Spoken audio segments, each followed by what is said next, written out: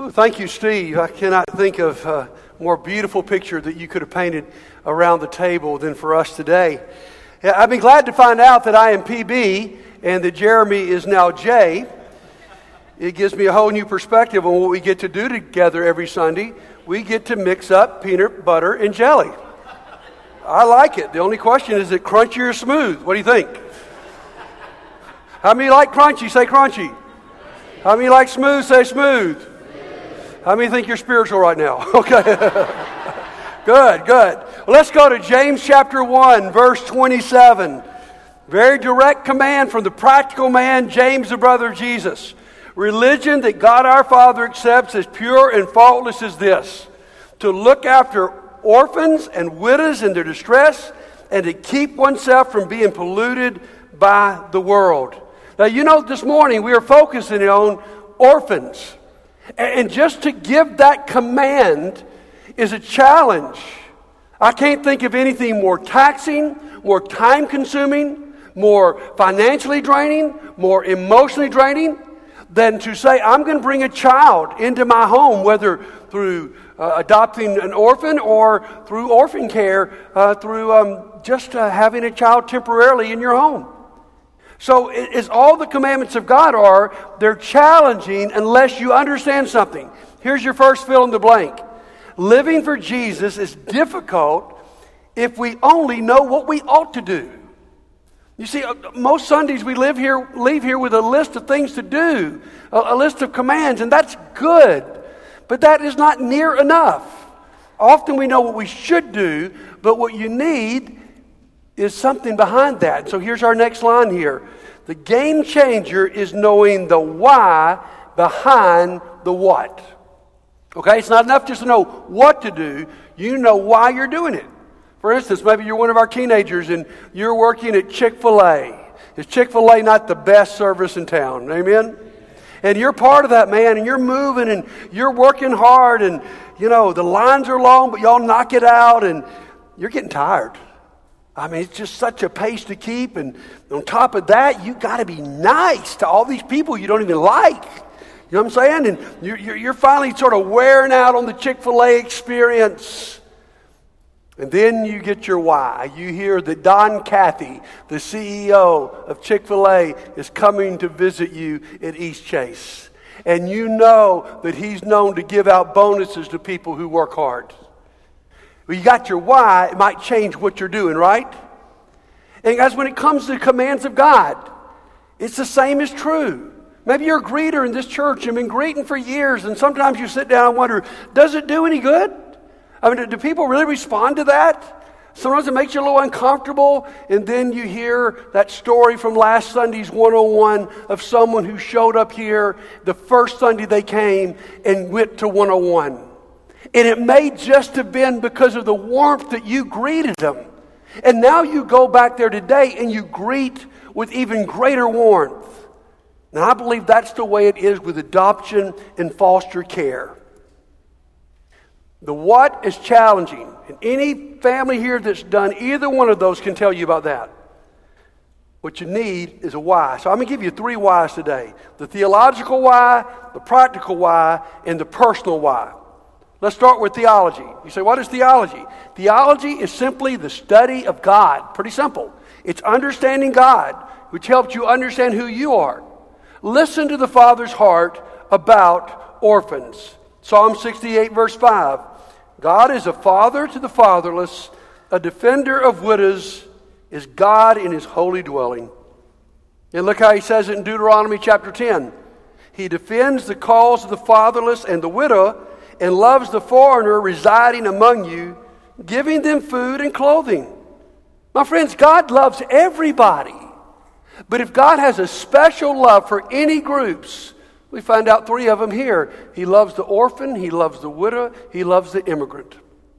God has a special heart for people who find themselves outcast in culture and who need help. And for us, that's what he wants us to have, is that same heart. Now let's go a little bit deeper in theology. If you have your Bible, go to Galatians chapter 3 with me. The book of Galatians is this wonderful book explaining the grace of God, of why we don't any longer live under a law system, but now we live under a grace and faith system. And right before the verses we're going to look at, he's saying the purpose of the law, many of your translations would say, is a tutor to lead you to Jesus. Now, the word tutor is probably a little bit too strong there. I think a more appropriate analogy would be the law was a babysitter to lead you to Jesus. In other words, the word there means this is someone you put in charge of your child to take them from point A to point B. And that's what the law did. The law let us know that we could not keep it perfectly. The law let us know that we were sinners who needed to get point B, which is we needed a Savior named Jesus. And so as he keeps explaining this, look with me in verse 26. So in Christ Jesus, you're all children of God through faith. For all of you who are baptized into Christ have clothed yourself with Christ. He said, no longer are you right with God by your ability to keep the law perfectly. It's now by faith. And the marker expression of faith is baptism. It's the place where you say, I cannot save myself. I will put my trust, my faith in the death, burial, and resurrection of Jesus. Now, when that happens, look at the incredible difference it makes. Verse 28. There is neither Jew nor Gentile, neither slave nor free, nor is there male and female, for you are all one in Christ. What are you saying, Paul? When you give your life to Jesus, it radically changes all of your relationships. Can you imagine if you're a slave, listen to this letter being read in church, and you hear there's no difference between slave or free. You imagine if you're a woman oppressed in first century culture, and you hear that there's no longer male nor female. We are all one in Christ. It radically changes our relationship. And then he ties it back to Abraham in verse 29. If you belong to Christ, then you are Abraham's seed and heirs according to promise. What's he saying here? My friends, God made a promise to bless his people way before the law was ever given. It was given to Abraham. This promise of blessing is now being fulfilled in Christ. We are Abraham's heirs. And then he makes it even more practical. What I'm saying, chapter 4, verse 1, is that as long as an heir is underage, he's no different from a slave. Although he owns the whole estate, the heir is subject to guardians and trustees until the time set by the father. So also, when we were underage, we were in slavery under the elementary spiritual forces of this world. What's he saying here? It's something you and I really need to hear this morning. Jesus did not simply come to get you a get-out-of-hell-free card. It's not simply about being saved. It's also about being adopted. Two key words that Paul uses in his writing: justification and adoption. Justification is about you being made just in the sight of God. Adoption is about you coming into the family of God. Now, we've made a big mistake, is all we ever talk about almost is, I just want to be saved. I just want to go to heaven. And that's good. But God says, I've got so much more for you than that. I don't want you just to be justified. I want you to be adopted. Now, picture this.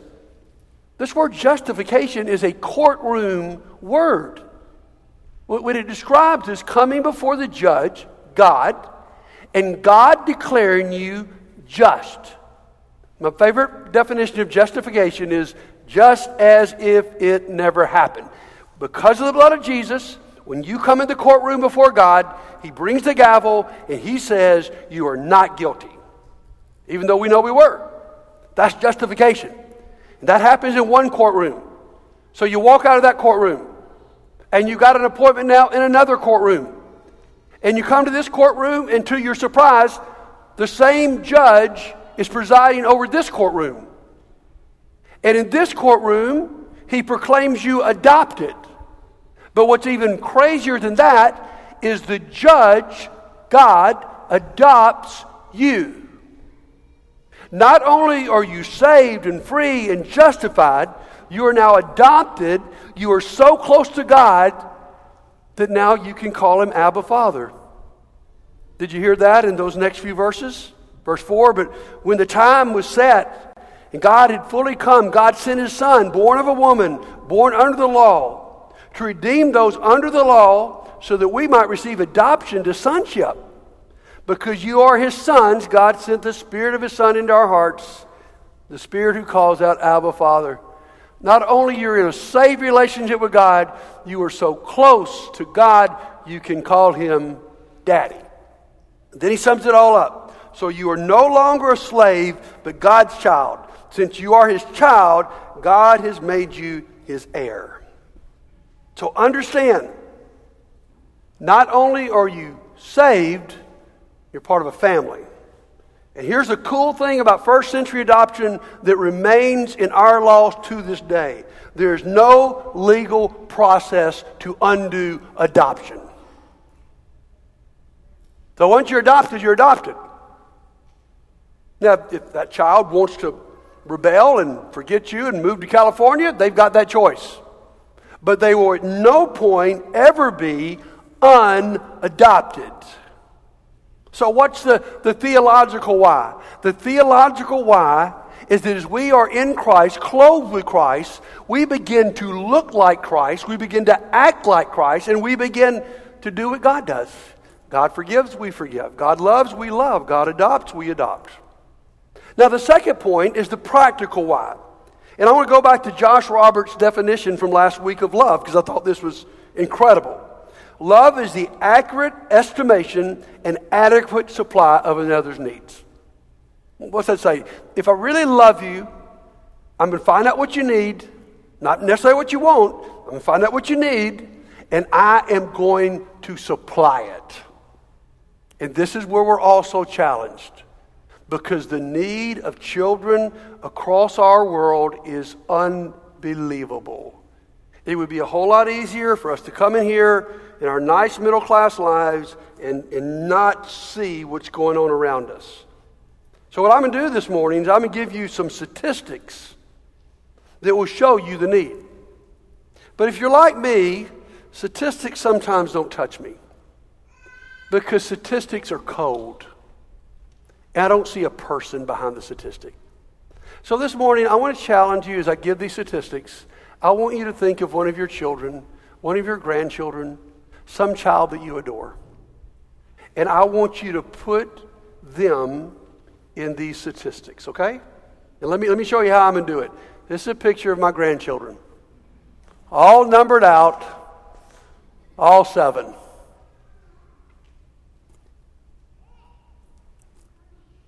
Now what I'm going to do is as I go through these statistics, I'm going to think if it were one of these guys.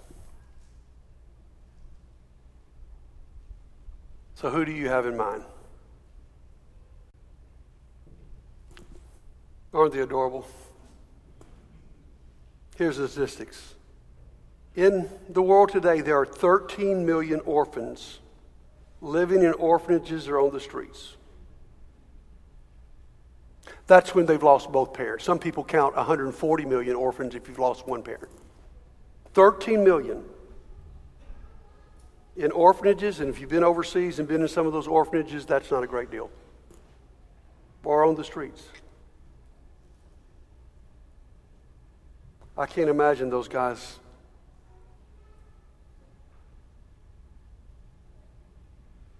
living on the streets. In the United States, there are 400,000 children living without permanent families in the foster care system. 400,000. No permanent families. And then look at this statistic. You'll make it more real. 55% of these children have had 3 or more placements before adoption is complete, averaging changing schools 5 times.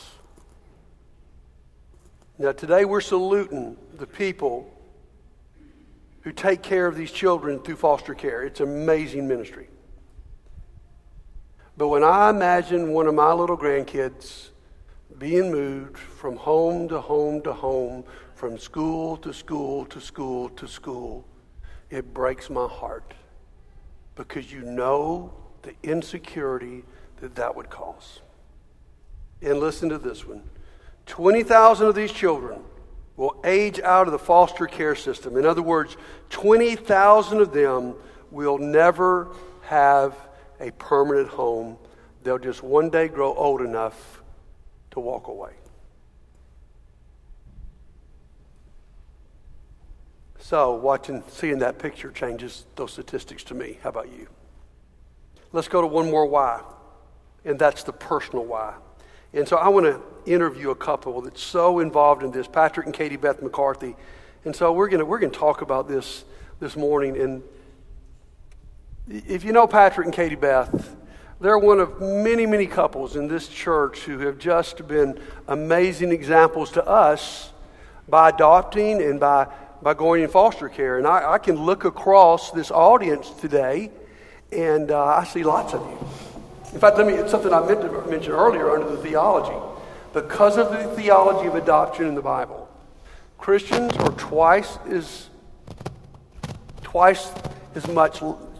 likely to adopt than people that don't know Christ. And I think it's because of what we're saying. So glad you guys are here. So I want to go with what we're talking about this morning. Katie Beth, give us your why. These guys adopted 3 kids, you can see, and they also now have a little baby girl with them in foster care. So what's your why? Well, I was raised in a wonderful home that loved Jesus, and we talked about Jesus and God, and raised in the church, and I was always protected, provided for, but I was also really encouraged from a young age, both my parents in telling me, but also living the example of serving others and giving to others, and it being my responsibility to help those who are not necessarily as blessed as we are. And so one of my spiritual gifts, or maybe my only, I'm not sure, but is that I love. I'm sure it is a spiritual gift. But I love very greatly, and to me, I don't see. I feel that we're all equal. I don't see adopted kids as being second class or the second choice, and so for me, it's just a matter of living out that love and the calling that God put on my heart to love others, and so that's just the way that it was for me. That's my why. I'm sure you, if anybody I've ever known have the spiritual gift of love, it's you. It just comes out. So Patrick, I think your why is a little bit different. What is your why? My why is I grew up on the wrong side of the tracks. I didn't find Christ till I was like 16, and I rode her coattails for who knows how long. And my why came a little bit later after the boys got home, and I had always prayed, God, just give me what I need, and you got to be careful when you pray for that. And it's a little harder because my boys are sitting in here to tell them how much they've changed my life. But my why is the joy I get from how God put them in my life at a specific time to teach me things. Because I was selfish, I was arrogant, I was ruthless, I had no patience, and Miller shows up and it's all of a sudden calmness and meek and humble, and such an amazing thing God did to show me who he was through Miller. And then Andre comes home and I learned the patience and love, unconditional love God has, because if you guys know Andre could have the roughest day ever, and the very next day he's going to love you exactly like he loved you the day before. And he could have the greatest day ever, and he's still going to show up and be like, what's up, man, I love you. And then Keenan came along and taught us that the scripture is the most important thing. He is the scripture police. And he teaches us that's not holy. And I'm like, God, did you send Keenan here to tell me that's not holy? And so God knew he could bless me beyond all measure, but only through adopting 3 children from completely different parts of the world And then Cameron comes along, and you can only imagine what a girl does. And, she's that baby. She doesn't have a heart for her face at all. She does really have a face. We just can't put it on Facebook. So if you want to see her, she's there. We just can't make it public. Well, let me follow up with you, Patrick, some more, because I find with most couples, their when came at different times. When did y'all know, each of you, that this was something God wanted you to do? Because I believe to make this kind of sacrifice, it's got to be a God thing. Absolutely. Katie knew when she was 7. Katie knew she would adopt. Tell you that when you were dating? Yeah, we were dating at 6 or 7. No, we didn't meet till college. But her grandparents and parents had been praying for her spouse before, when she was born. So they were praying for me for 25 years, 30 years before I ever met her. And so it's just, I didn't realize that I could handle adoption. I could manage finances, afford an adoption. I'm like, how are we going to pay for this? This is totally impossible. I didn't say this in first service, but the Christian comedian said his children were asking him, "Hey, Dad, don't you love that car? That's your favorite car, right?" And he said, "Yeah, that's my favorite car. Could you get one of those cars?" And he's like, "Yeah, I can get one of those cars. I could have 3 of those cars if I wanted to." "Really, Dad? You got 3 of those cars right there? Aren't they really expensive?" "Yeah." "Well, why don't you?" "Because of you and you and you." And I thought that was one of the best things. And I realized that we could do this. And it was a leap of faith. And with her family and her prayers and the peace that came over us to bring a child in and love them the way we love them, just changed everything for me. Well, let's keep it real, because I know there will be some family in this audience that decides to do this. What's the greatest challenge? I think adoption and foster care is the scariest thing I've ever done. And I think that's because of Satan. I think Satan likes to destroy things before they begin, destroy things that are good in the middle and at the end, and all those things. And so the moments when I came the closest to not wanting to adopt or foster was when I was giving into those fears of, what if the child has things wrong with them? What if they're ugly? Which is really a vain and shallow fear, but it's true. I really did worry that. I'm so sorry. But anyway, and so I think for me, the first challenge was to overcome that fear and to really listen to the truth of Scripture and to remember the promises of God and the faith that I have in Him. There are so many other challenges, I think, that are kind of just a part of the process with paperwork and finances and just all the challenges that come with having to justify yourself. Or I was saying in first service, we've had over 20, our fingerprints have been taken over 20 times. We've had to pay a lot of money each time, and we still haven't committed a felony that we know of. But anyway, but there are so many challenges, I think, that you don't know until you get into it, and I don't want that to deter anyone from being foster parents or adopting.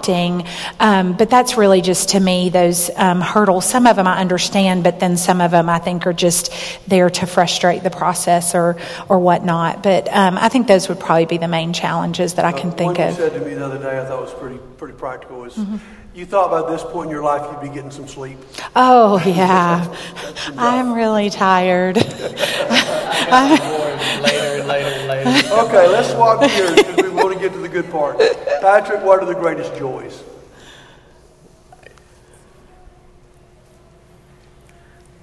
Watching my children follow God, it helped me relive my childhood. And to see what God does to children who are in a home that has faith and believes in the Father and believes in adoption And I'm blessed beyond all measure. People often say, you saved those kids. You saved them. I mean, they could have been on the streets. They could have done this or that. And I tell people all the time, my children saved me. Because Miller came in my life when I needed something to change. Andre came into my life when I needed something to change. And then Keenan came into my life, and I know God better because of Keenan. I know his word because Keenan knows it better than we do. And so it's, and then with the foster care, you can only imagine with a little girl what that does and how that. So the greatest joy is to watch them believe in God, follow God, and to be like God every day. One more question, and this is going to help us today because we're going to give people opportunities like never before, honestly, to come alongside families who are doing what you're doing. How have people come alongside you guys, Katie Beth, and helped you be able to pull this off in a beautiful way?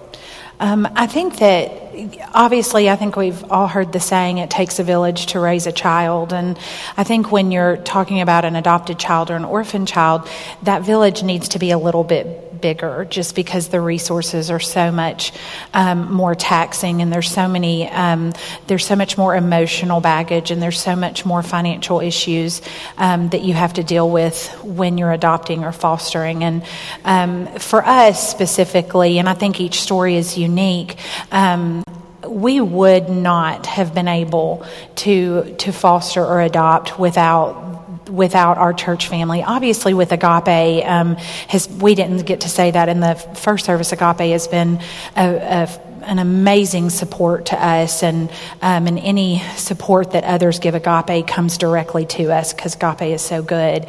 But then also just our church family and our best friends that are here at church with us, who have really, I feel like our baby girl, I feel like that she has maybe 5 or 6 different families that care for her and love her. And yes, and just we couldn't have made it without the Swindles and the Moores and the Praters and the Coulters, our life group, just everybody that has poured into us, not just financially. I mean, they obviously have helped financially, but then to be there to take care of her, to be there to encourage us, to love her. I think babies, the more children you have, or the more people that children have that love them, the better. And she's absolutely just overflowing with love from all the families here. We didn't name all those families. Yeah. There's so many people we didn't name that called us or prayed for us or showed up with a casserole or just anything. Zaxby's gift card. It just was amazing. We didn't expect. I love that part of your story. Could you guys give these guys a hand for sharing some of this?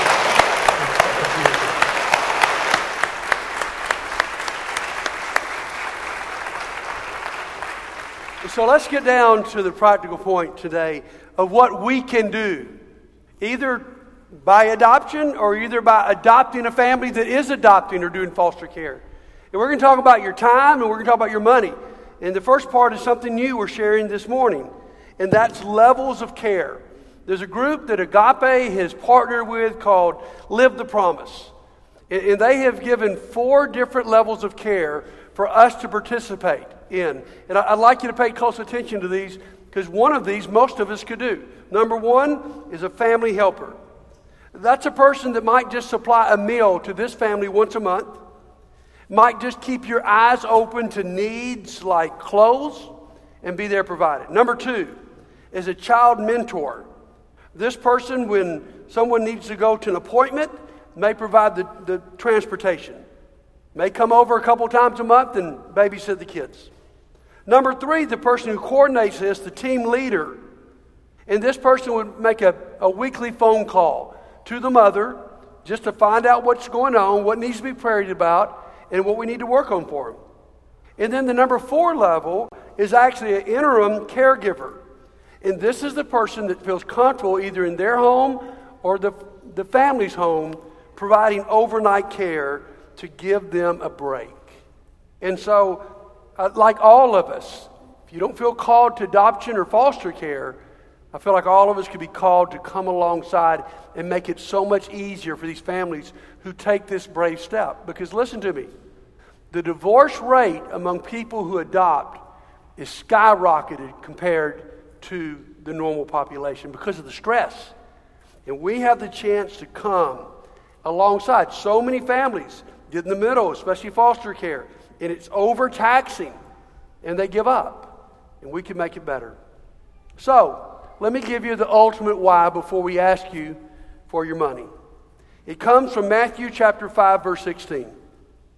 In the same way, let your light shine before others, that they may see your good deeds and glorify your Father in heaven. I love that passage. Because what that says to us is that our lives can be so remade, so different, so distinctive, so like Jesus, that someone might see us and go, wow, there's no way you could be that way. No way Patrick and Katie Beth could pull that off on their own. It might say, you know what? It's got to be God. And we're going to give praise to God. You see how cool that we could do something in our lives that brings glory to God. You know, we all want to do that because we all want that affirmation from our parents, don't we? And the greatest affirmation we could receive is the affirmation that Jesus quite consistently received from his Father, that he was proud of him. Now, I thought about this a lot last week. We preached that sermon on including and hospitality and making people feel like they're part of something and being warm about that. And a brother here came up to me afterwards and said, wow, your daughter Lindsay's got that gift. I mean, and I've watched her and Ben since they moved back to town. They are always having people in their home, people they don't even know in their neighborhood, and they know how to make it feel so comfortable. And I said, thank you. And then he said something to me that made me feel good. I don't know that I deserved it, was, I think she gets that gift from you. I might be quicker to say she got it from her mom, but I think she gets it from you, of being able to make people feel comfortable. And that was amazing. And I can only imagine what God feels like when he sees us, his children, doing things that he would do. And I know what he would do when he saw that. He'd do the same thing I did with Lindsay last Sunday afternoon. I just called her and said, baby, everything I preached about this morning, you live. And you and Ben are doing an amazing job. And my friends, when we begin to be this distinctively different, we bring honor and glory to our Father. So here's the cool thing. We get a chance to be a part of this. And now we get to be a chance financially. Let me show you our goal. There's an interest meeting on those other things that you might want to go to that you can see up there on the slide. But let me tell you, our goal today is to take $15,000 over our weekly budget. Every bit of that will go to Agape. Honestly, for our church, that's not a very large goal. I implore us to blow right past that. If you're online with us today, you're about to see the 4 ways that you can give. And those of you here, you might go ahead and take out your phone and just start praying and contemplate. We'll give you a few minutes. We'll give you a moment of reflection just to think about how financially you could be a part of this. This is what I do know. Our God is so good. And let me just commend you for a minute. Through this whole pandemic, your giving has been so consistent. Now, we've cut a lot of things, and we've been able to cut back on expenses to make this all work. But in one area, we've had more expenses than ever, which is our tech area. We were not used and had not the equipment to do online and to do it right. And so we asked Jeremy Bagwell, come up with a figure of what we need to get to the next step. And he came to us one week and said, what it's going to take to buy all this equipment and do it right permanently, it's going to take $13,000. Let me tell you what happened. 2 days later, we received a check in the mail from one of you for guess how much? $13,000. God provides, amen? And right now, I don't think I've got to jump up and down. If you're not motivated by the why of who God is, the why of just the practical need and the why of hearing this story, I'm not going to be able to motivate you, but I have no doubt you're going to be motivated. So right now, I ask you just to take your phone out. If you write a check, make the check out to Landmark. You can drop in the basket on the way out. But while you're thinking about this, I want to show you a video, and then we'll close out with a song celebrating our God. Please watch this.